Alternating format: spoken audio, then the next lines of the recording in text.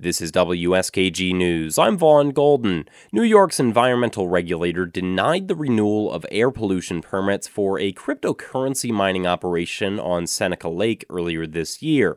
The facility is still operating while it appeals that decision, but environmental activists are now calling on regulators to deny the facility's other permits.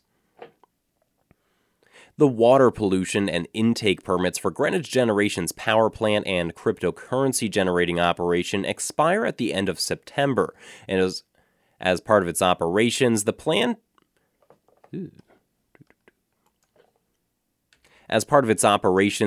takes in cool water from Seneca Lake and releases warm water. This is the first time the facility is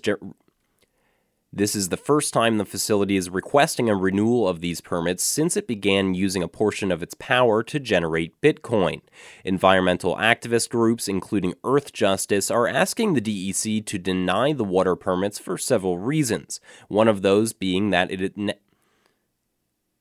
Environmental activist groups, including Earth Justice, are asking the DEC to deny the water permits for several reasons, one of those being that it now uses more power and therefore more water to generate cryptocurrency. Jill Heap is an attorney with Earth Justice and says the EPA also needs to step in.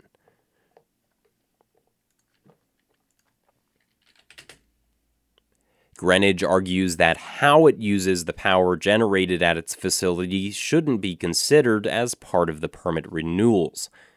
Greenwich argues that how it uses power generated at its facility shouldn't be considered as part of the permit renewals. In Vestal, I'm Vaughn Golden, WSKG News.